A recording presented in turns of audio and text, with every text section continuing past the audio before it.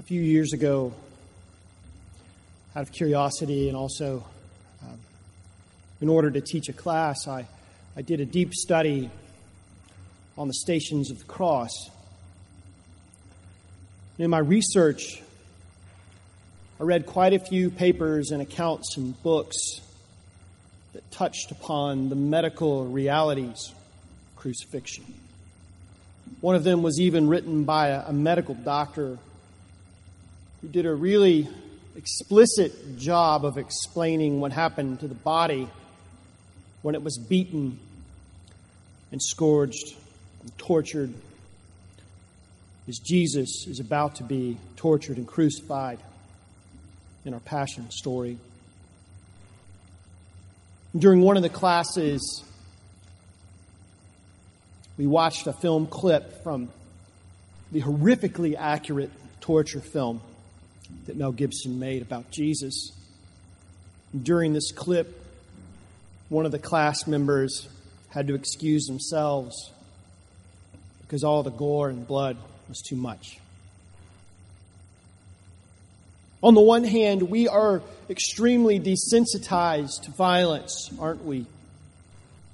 We're bombarded with it in our entertainment, on television, even in our music, and the trash novels we read.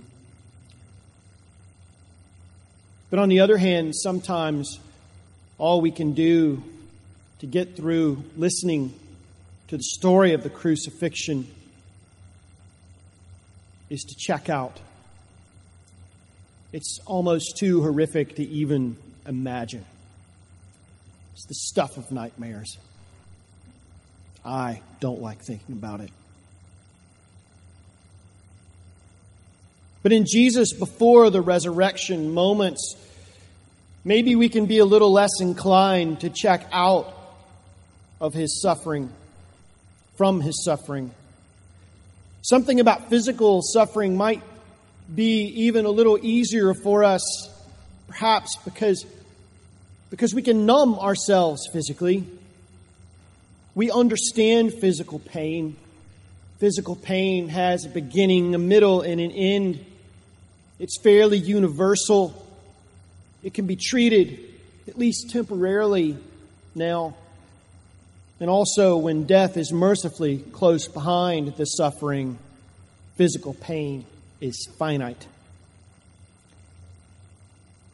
But the other kind of pain that Jesus suffers in the garden,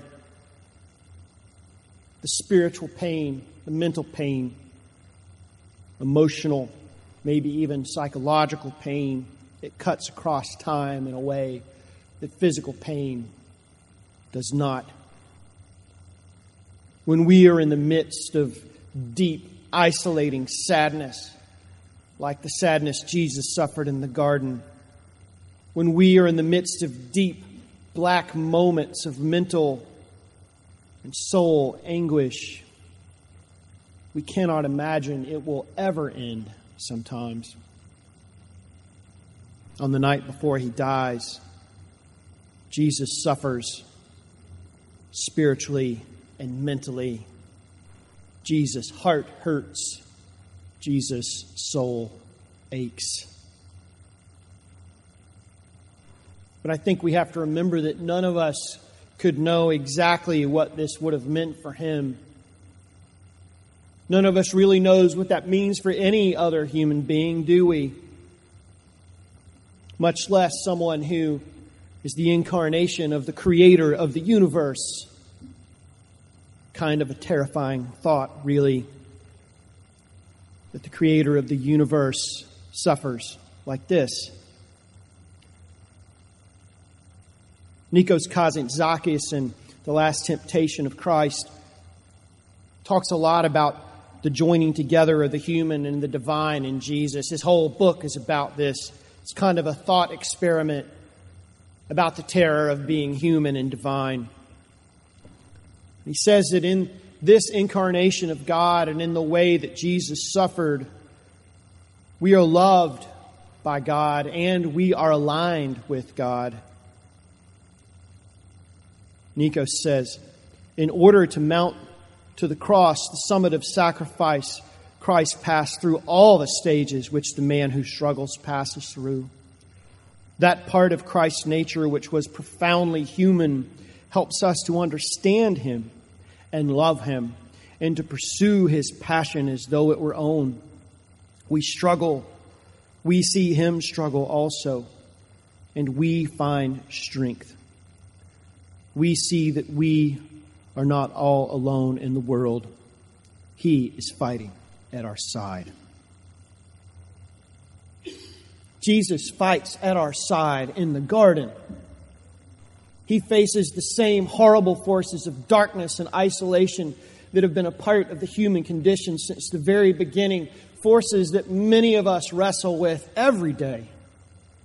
So for me, at least, the struggle of the garden, Jesus' abandonment, his betrayal, his arrest, his solitude, it's even more familiar to me than the weird, barbaric, horrible physical torture of crucifixion. In one translation of the Bible has Jesus saying Jesus began to feel sad and anxious. And Jesus also says, I'm very sad. It's as if I'm dying. So in his anxiety, then he begs his friends to stay here and keep alert with me. Notice Jesus doesn't even do what many of us do sometimes when we're in pain. He doesn't expect anyone to fix his pain. He doesn't ask his good friends to do anything to make him feel better. In fact, he does the best thing that we can do when we're in pain, doesn't he? He asks for his friends' presence. But in return for that presence, what does he get? His friends make promises for him. He knows good and well that they will not fulfill. Peter especially. Peter swears his fealty and his courage and his loyalty, but Jesus knows Peter's character. Jesus knows that Peter will be the first sheep to scatter when the shepherd is taken out. And then Jesus does what we all should do when faced with nothing but horrible options. Jesus prays. He asks God for help. He does everything right in his crisis. He maybe even takes good care of himself in this crisis.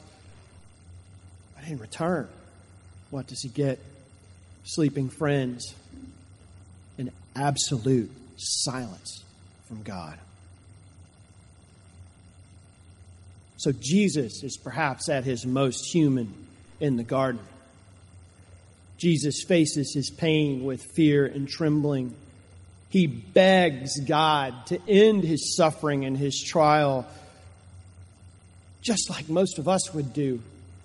Who here hasn't prayed in one way or another when we suffered, take this cup of suffering from me, God, just like Jesus does. And perhaps the most human experience he shares with us then is that he is answered by God with a stunning silence.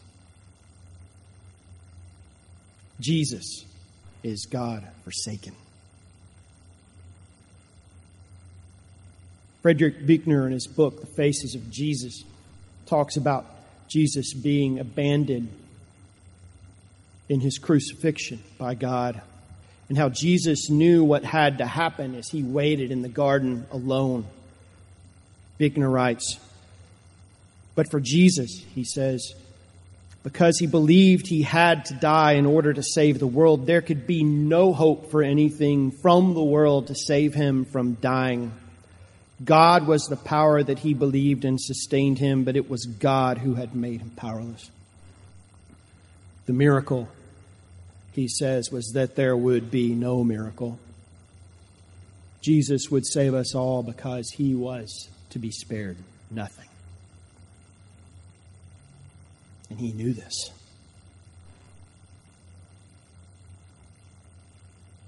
So let's allow this to sink in a bit in our silence.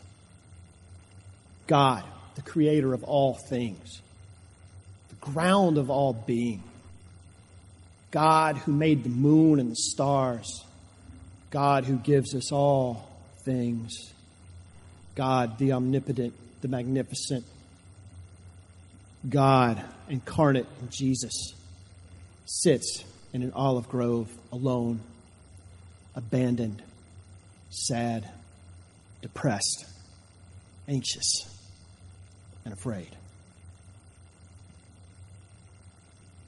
Yes, Jesus died then. But before that death, he lived fully as one of us.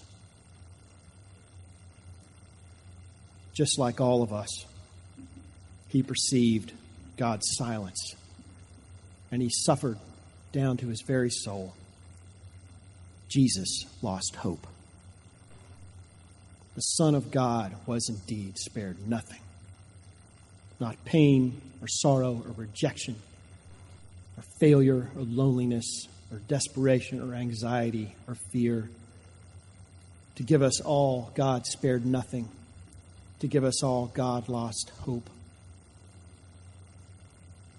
The cross awaits. But even in the garden, the crucifixion has begun.